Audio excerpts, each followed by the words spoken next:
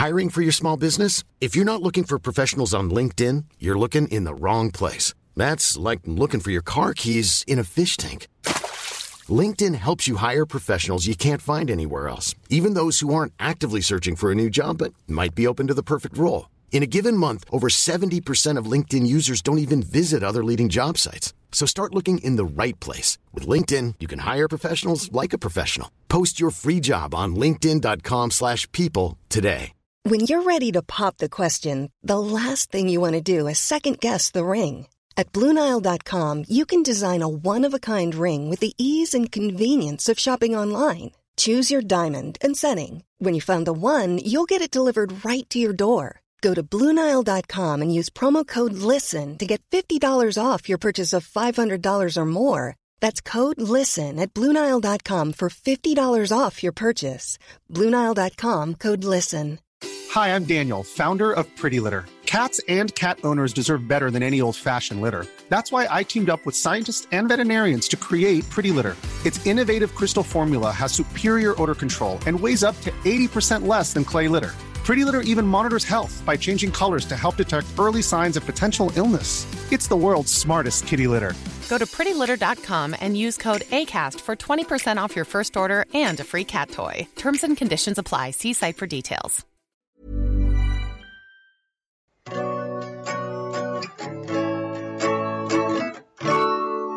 So welcome back to Rollies Out the Back, Max's podcast. It's a brothers takeover. His big brothers have taken over today. He's just Big Brother's blog.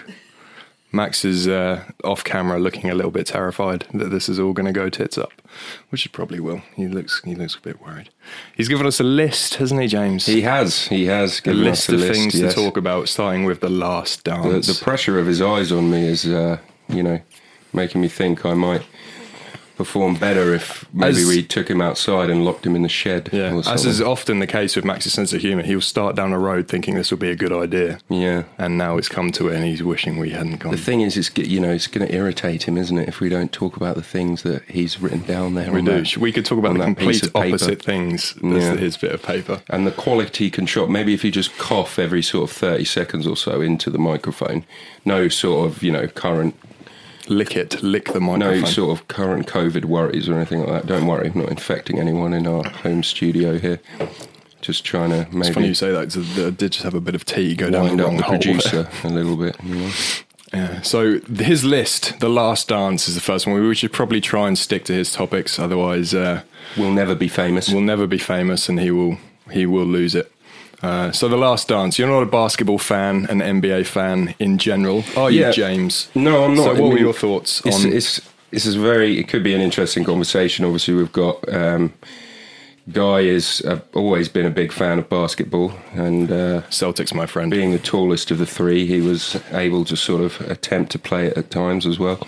And then I've never really followed it at all, but we're both big fans, aren't we, of the documentary? Big fan. And I think it's had very good ratings overall across the globe. It has. I've been I think it's the case, with anything that you are personally interested in, anyone, it's quite nice when a wider audience likes a thing about the thing you already like, if you know what I mean. Definitely. So the fact that The Last Dance has come on and everyone is talking about it. I mean, we all listen to podcasts, watch the news, blah, blah, blah, blah, blah, social media, wherever, and everyone has been talking about The Last Dance. So for someone who's been an NBA fan for 20 odd years, 10, 15 years, you're just like, oh yeah, finally everyone knows what sees it. They see it now at last. So yeah, Last Dance, for those of you who didn't watch it. 20, 30 years too late for everyone to realise. Like prime 90s NBA is ancient history now. Like what we watched was... It's sort of ancient history, but in the past. The league and the sport are slightly weird, I think, in professional sports terms. Because isn't all-American sport a bit... Oh yeah, they're strange. They're very strangely set up. But I think the NBA specifically, because it has very clear-cut eras that have start and finish with particular players, or start and finish with particular like dynasties or teams or stuff. So you have like the 50s and 60s where it's like 14 teams, there's 3 different leagues, blah, blah, blah. So many different players. Just giving Max a thumbs up, checking we're okay. And we haven't locked him away yet. We haven't locked him out. And so then it kind of moves on, and you get like a merger of two different leagues in the States. It becomes professional. There's a big cocaine and drug problem in the 70s. And then you get the Magic and Larry Bird time in the 80s. Yeah, it becomes amazing. The short shorts. The Celtics. The Celtics versus the Lakers for 10 years. So it's a 10-year period where two teams win 8 championships in the 80s. So it's like it becomes popular, and it doesn't have the stigma of drugs and stuff. Right. So it's kind of got popular, and then 1990s hits. Michael Jordan's on the scene. The Chicago Bulls going crazy, and all of their weird shenanigans that were in The Last Dance. And it was just a good era. And then it moves on into where we are now. So, I mean, obviously the Jordan era was massive in terms of boosting the popularity of the sport, because he transcended the sport, didn't he? He became, I don't want to say he became bigger than basketball, but people, that's fair. That's people fair to knew who Michael Jordan was before they knew the name of an NBA team. You know, what I was going to ask you, like, having been sort of born in the 90s and being quite young in the 90s, like everything you'd have found out about that Bulls team would have been through, you know, reading up about it and all that. You wouldn't have lived through it. Do you know what I mean? Having watched The Last Dance, is there anything that you've sort of learned about this team that you didn't know before, or anything that's sort of changed how you feel about it? The thing that struck me most, I mean, you sort of know the vague outlines of it just from, like you say, from like reading and following the game. But the thing that I really struck me about it was how much of a strange bloke Jerry Krause is, or was, right, the manager. Yeah, he struck me as a very sort of paranoid man. Yeah, very Napoleon syndrome. Right. You know, was never successful himself, and kind of held that against people that were successful, like Jordan and Phil Jackson and all these sort of guys. So why do you think he felt that way? I mean, at the end of the day, he's a cog in a winning machine. He's not as big of a cog as Jordan or the coach maybe, but he's still part of the... But there's a definite thing, because I think in the NBA, and I think it happens in the Euro leagues as well, because like in football, in American football, you have got 60, 70 players on a team. In, you know, European football, proper football, you have like, how many players are in a squad? 25, 30 maybe? Yeah, something like that. 25 in England, you have to... Basketball's 12 to 15 players, so it's really small, it's really contained, so the coach has got a huge impact, the general manager's got a huge impact. They're all really, really interlinked with each other. What's the difference of the role between the coach and the GM? So the GM basically does all the behind-the-scenes stuff, like the salaries and signing and hiring and firing and all that sort of stuff. Right. They put the whole thing together, architect the whole thing. The GM is basically the link between the owners of a team and the players. Does the GM have any say in which players are, you know, on his team, or is it just a case of the coach? Sorry, does the coach have a say as to who's on the team? I mean, they do more so now. He just gets given a load of players by the GM and says, "Do something." With that. Yeah. I mean, they do more so now, but it kind of depends on where the teams are. So, like the really, really bad teams are, the coach is going to have no say basically, because they're trying to rebuild the team and be good and all that sort of stuff. But I think that Last Dance team, the 97-98 Bulls, is probably one of the best teams where the general manager and the coach just were not on the same page. Like if you look at all the other ones historically and at the moment, all the good teams, the general manager and the coach are on the same page about everything. They get along, they've worked together for years, they've got the same vision, they've got the same ideas about how they want to play or what players they want to do and how much they want to spend on this guy and all that sort of thing.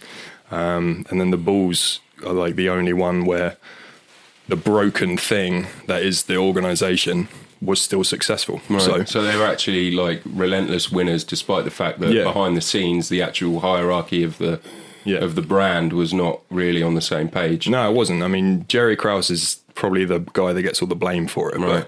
Because he's certainly in the Last Dance. That's how it and I thought it was a shame that's how it comes across. There was one thing that I thought was a real shame about The Last Dance. So Jerry Krause, died about 10, 15 years ago, something like that. Right. So I thought it was a shame that documentary didn't come out earlier, where they could have interviewed him. Yeah, they could have. How interesting would it have been to have his the mastermind behind the whole thing, who hated this creation. He's come up with this winning, you know, superstar team, superstar player. They win everything, and he absolutely hated all of them. Basically, that's the impression I got from the documentary. Anyway, that he just hated all the players, didn't want any of them on the team, had his own vision, and it was all about Michael, and it wasn't about him. Right. So that would have been. You thought he wanted it to be about him, because that implies that he's got, you know, a huge ego, and I don't think anyone's going to have as big an ego as MJ in this documentary. But like, I got the feeling that he was actually a bit insecure. Yeah, you know, and that he was a bit. Well, in a way, he could sort of do with a bit more of an ego, you know. Yeah. I don't really know Krause's like backstory, like how he got to be where he was. I think they explained it a bit in the documentary, but I can't really remember how he got there, because most GMs are like former players, or they were scouts, or they've always been involved in the game in some way or the other. So he must have had something to do with that. But he didn't seem to be. He seemed to be like a business bloke, and a brand, like the Chicago Bulls brand, was what he was worried about, not the basketball team. It was like it seemed like if he was Steve Jobs, he's worried about the Apple company rather than whether or not an iPod actually works. Right, yeah. So he seemed like a really strange choice to be headlining maybe this he was insane team, you know? Maybe he was just a bit too much of a suit, and he didn't really have that. Yeah, maybe. I don't know if passion is the right word, really, but that drive that you've got to have in like top elite level sport. If you're one of the players, or you're a coach, you know, you've got to be absolutely relentless every day and keep those standards so high that, you know, nothing. It's certainly like during the season, nothing else other than winning as much as you can nothing else really matters. Yeah, you know? And I can't think of another team. No team's ever had Jordan, obviously, but or the guy at that level, because he is the greatest ever. But I can't think of another team where there's so much drama, not to do with basketball, like constantly, that was still a successful team. Like if you look back at the dynasties in the 80s with the Lakers and Larry Bird and all that sort of stuff, and the Celtics, they were all great teams, won loads of titles, but the teams were really cohesive. They all got along. Yeah, all the drama off the field was like completely hushed over. I mean, the stuff that Magic Johnson and the Lakers used to get up to in Hollywood during the 80s, you know, it's just beggars belief. But it was kind because of they were all mates. They managed to sort of keep it out the press. It wasn't really each other's backs. It was all in the press. I mean, everyone knew what was going on, but it was never like the talking point. The talking point was the fact that they were winning championships. But the Bulls is like, you know, they talk just as much of how good they were at winning and how many championships they won, as well as how dodgy the team was off the court, how weird Dennis Rodman was, how much of a diva Scotty could be.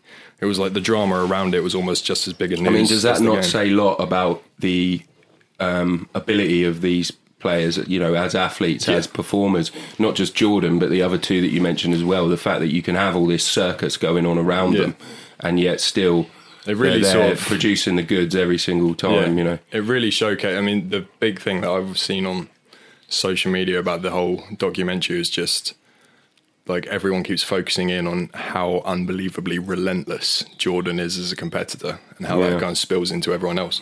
So it's like, regardless of the contract stuff or Dennis Rodman doing Dennis Rodman things, the very thing that, you know, they're successful purely because Jordan is absolutely relentless in his competitive nature. And they just have to take any rough that might come with that is worth putting up with for the smooth, which is when he's on the court. You know, he's absolutely... And he changed the league. He's a monster. Changed the league, changed professional sports in general. Yeah. You know, he owns one of the teams now. He's worth something like $2.5 billion really? Through his shoes and his brand, and now owning a team. He doesn't look in the best of health, I must say. He doesn't look in the best of health, no. He didn't look that good. I mean, his eyes... just too much drinking, or... Well, they had in every shot of him sitting down in all of his interviews, he had a glass of whiskey and a cigar next to him. That's what made me wonder if that's what it was. One of the pundits I listened to were like, "Oh, does this documentary make Jordan look really bad?" And they were like, "The thing that makes him look bad is the massive pack of cigars sitting next to him, and the whiskey, like a stoogie, and this amazing mansion that he has." So he's a really strange bloke, Krause. Yeah. You know, Jordan, I mean, it's just the relentlessness of Jordan is probably what...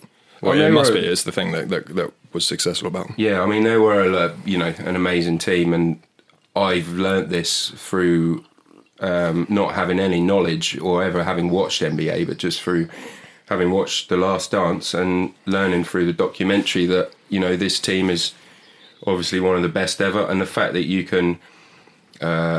talk about them in a documentary like 25 years later, and not only NBA fans but non-NBA fans are, connecting with this team. They're respecting their achievements, and the whole thing just makes for a really interesting watch, basically. Yeah. Like, I hate to bring it back to football because I know it's not the be-all and end-all, but it's pretty much the only thing I know anything about. There was a Real Madrid team in the 2000s era that were known as the Galacticos. Right. And they essentially bought all of the best players in the world. They got Raul and they had the original Ronaldo from Brazil. They had David Beckham, of course, with his lovely new haircut. They had, various others in defence and midfield, and then they had Zinedine Zidane, and I guess the headbutt guy. Yeah, right? I mean he was famous for headbutting a player in his last ever professional game before retiring. I mean, what a way to go! He went out with a bang, a head bang. Yeah, he was like Chief Galactico. What did they win? Were they world conquerors like the Bulls? Or they were. Yeah, they were. They won. I think Real Madrid, the Champions League, which is the new version of the European Cup, has been going since about '95, and I know Real Madrid have won the most of those. I think it's about 12. And a lot of them would have come during this period. I can't remember exactly how many, but the only that's the only sort of within my sports bubble. Yeah. The only thing that I can think of that is comparable to this Bulls team is that you had, the best player in the world, Michael Jordan, in basketball, thinking, right, well, how can we give him the best chance of being the best is by getting as many good players around him as possible that are the best at what they do, like the defence and rebound of Rodman, for example. Yeah. It was the same thing at Real Madrid. We've got the best player in the world. We'll get as many of the other best players that we can around him. But Zidane was like the Michael Jordan of that team. Yeah. And sports every now and then does bring together.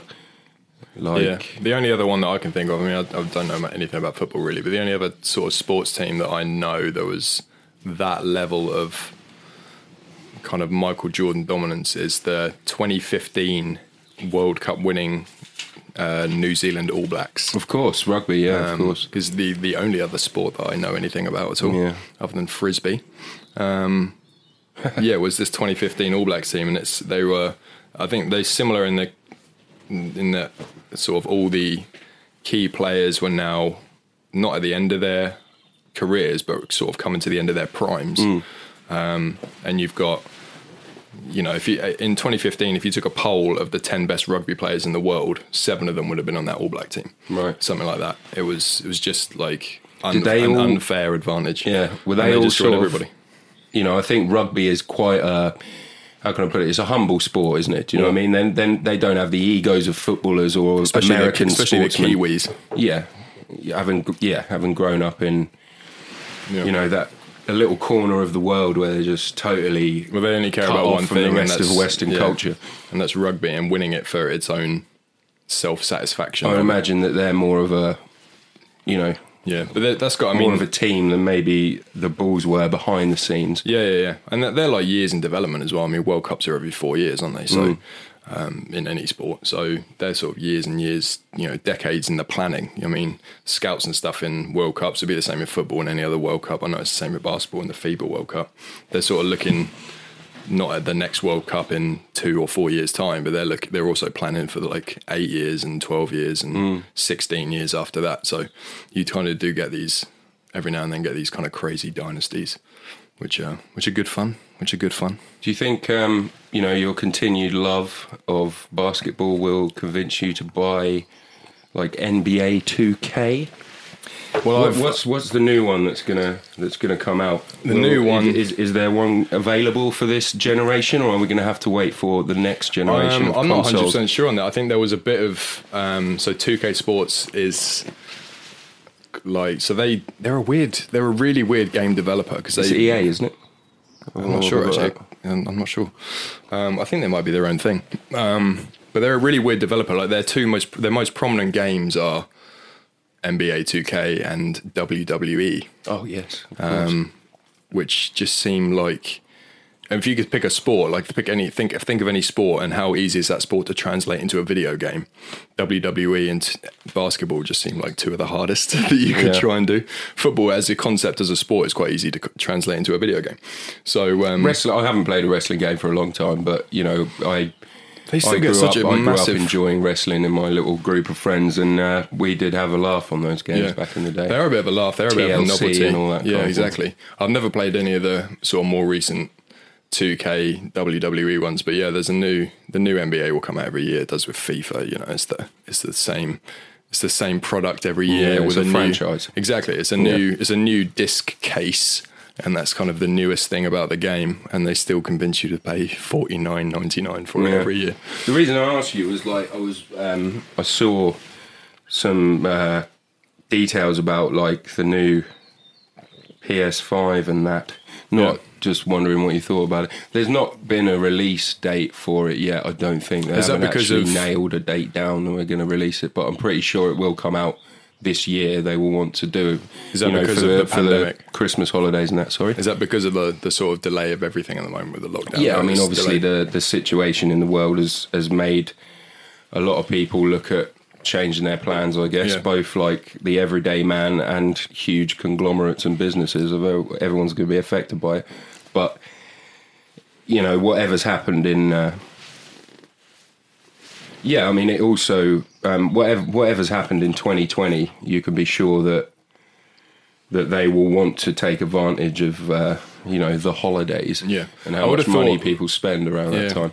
Well, the holidays and Christmas, everyone's going to spend money on video games around them. But I'd have thought, like, going into lockdown, video games would have been one of the industries where they're like the EAs of the world and the Rockstars of the world would have been like, tell you what, mate, let's try and rush a game out. Yeah, no, definitely. Because everyone's going to be at home. Let's try and rush out GTA 9 or whatever the hell is going to be coming out. Let's rush it out maybe 2 months early. Yeah. I know Assassin's Creed are churning them out at a rate of knots, but... Well, they do anyway, don't they? They've never been shy about... But I would have thought they would have been like more new releases. 6 months. Because you kind of saw it, it's particularly in the US, where they were monitoring it for quite a while. I'd have thought, Rockstar and Bethesda and all the big companies would have been like, okay, this is meant to come out in October. Let's see if we can move it up to April so that we've got 2 months of people sitting at home playing the new Red Dead 9 or whatever. I mean, you are right in what you say about how, the lockdown might have affected gaming. I mean, the vast majority of like businesses and economies across the world are going to be completely destroyed by what's happened, but there are a few things out there where maybe they would actually benefit from people being at home a lot more. Yeah, in the house every day. And video games is definitely going to be one of those. Definitely. Home baking is another one. Home baking has definitely improved. Yeah, lots of people home baking. So what are you playing at the moment? What is the video game that you're currently on, old on release? Yeah, I did on the PS Network. You can download something for free every month. Yeah, if you got Plus and all that kind of thing.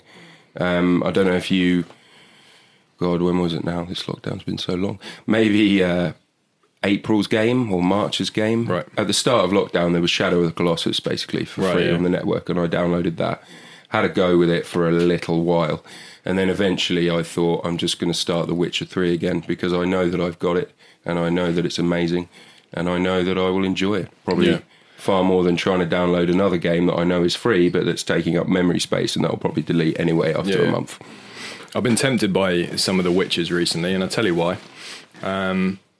So I've been playing a little bit of Assassin's Creed Odyssey because it was bought for me, and so you feel morally obligated. So I felt a little bit morally obligated to play it.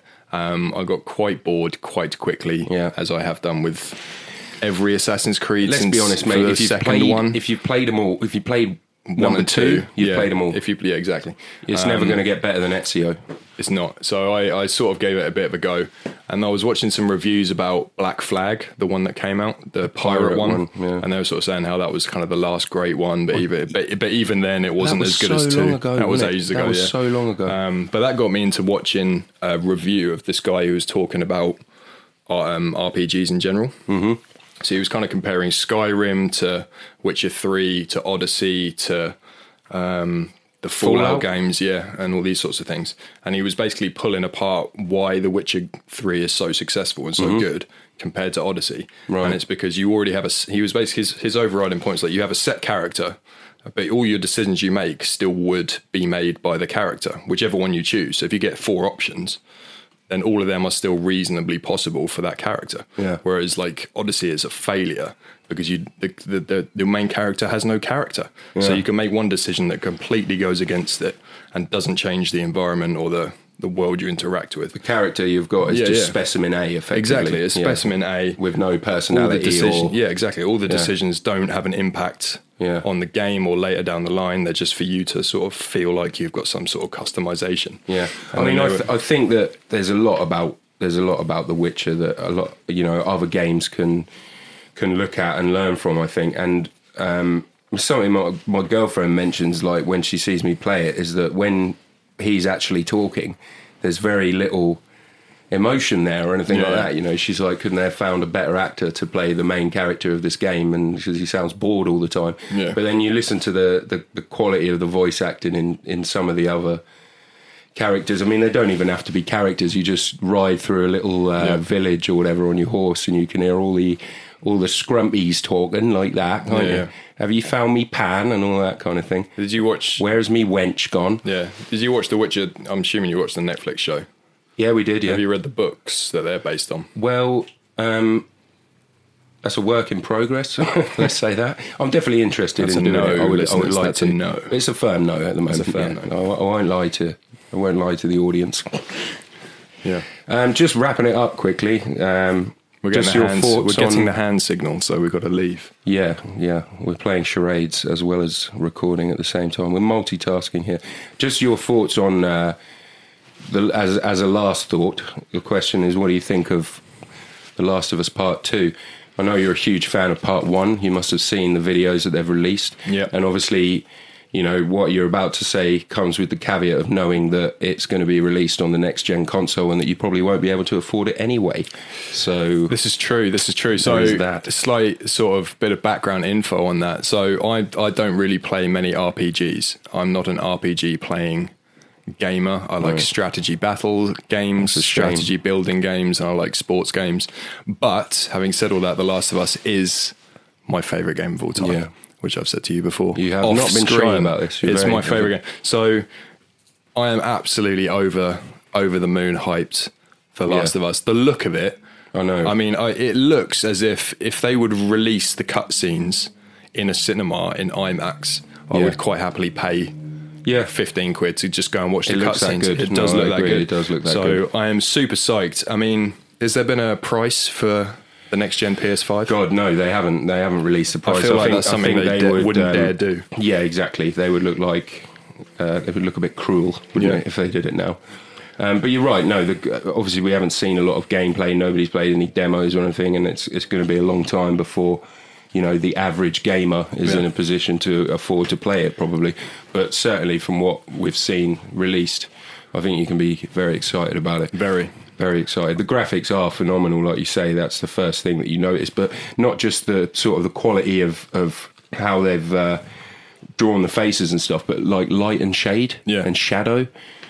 Their mastery of that, if you like, just makes it even more realistic and adds even more to it. What I'm looking forward to is, I mean, they did the first Last of Us was very, very aware of what you could and couldn't do and what would work and what it didn't play it safe, but it was basic mechanics. Really, we're gonna do these 10 things, but we're gonna do them all perfectly. Yeah. So the stuff like with the tickers or whatever those zombies were called, I mean, they were terrifying. Those scenes were absolutely terrifying. Yeah. And I sort of trust the developer because of how well they know how to stick to their marks. Yeah.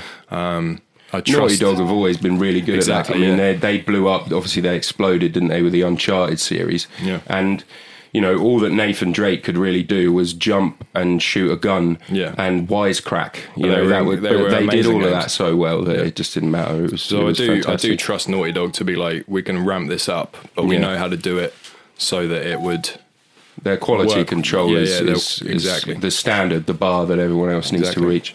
It was fun talking to you, mate, and likewise. Good to see you for the first time since beginning of lockdown 6 weeks ago. Thanks to Dominic Cummings, we can see each other as much as we want now. Exactly. But we don't talk about politics on Rollies Out the Back. It's a politics-free zone. On that bombshell, it's time to end there. We'll leave it there. Max is looking a little bit tense, so we'll call it a day.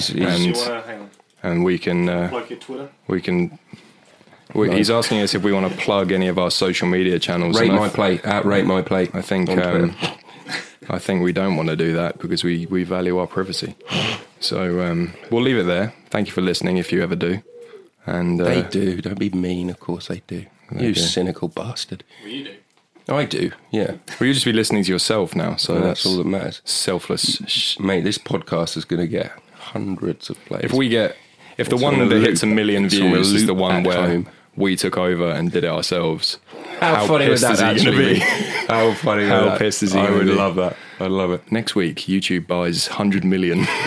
First, spends 100 million on the guys that took over his brother's podcast. Yeah, and on that note, we're obviously booked in for the next 40 episodes. So exactly. That's good. So we will need to think of some stuff to talk about because it took us long enough to come up with this. It did, yeah. This started off as a bit of a gag for Max to show off his equipment. Yeah. And as fledged into a fully sized And we ended up being podcast. very eloquent about the only things that we really have anything in common about, like games. Yeah. So next time we'll really be struggling. Games. Yeah, we'll leave it there. Yeah. Next time we'll just do impressions from Disney. So bye.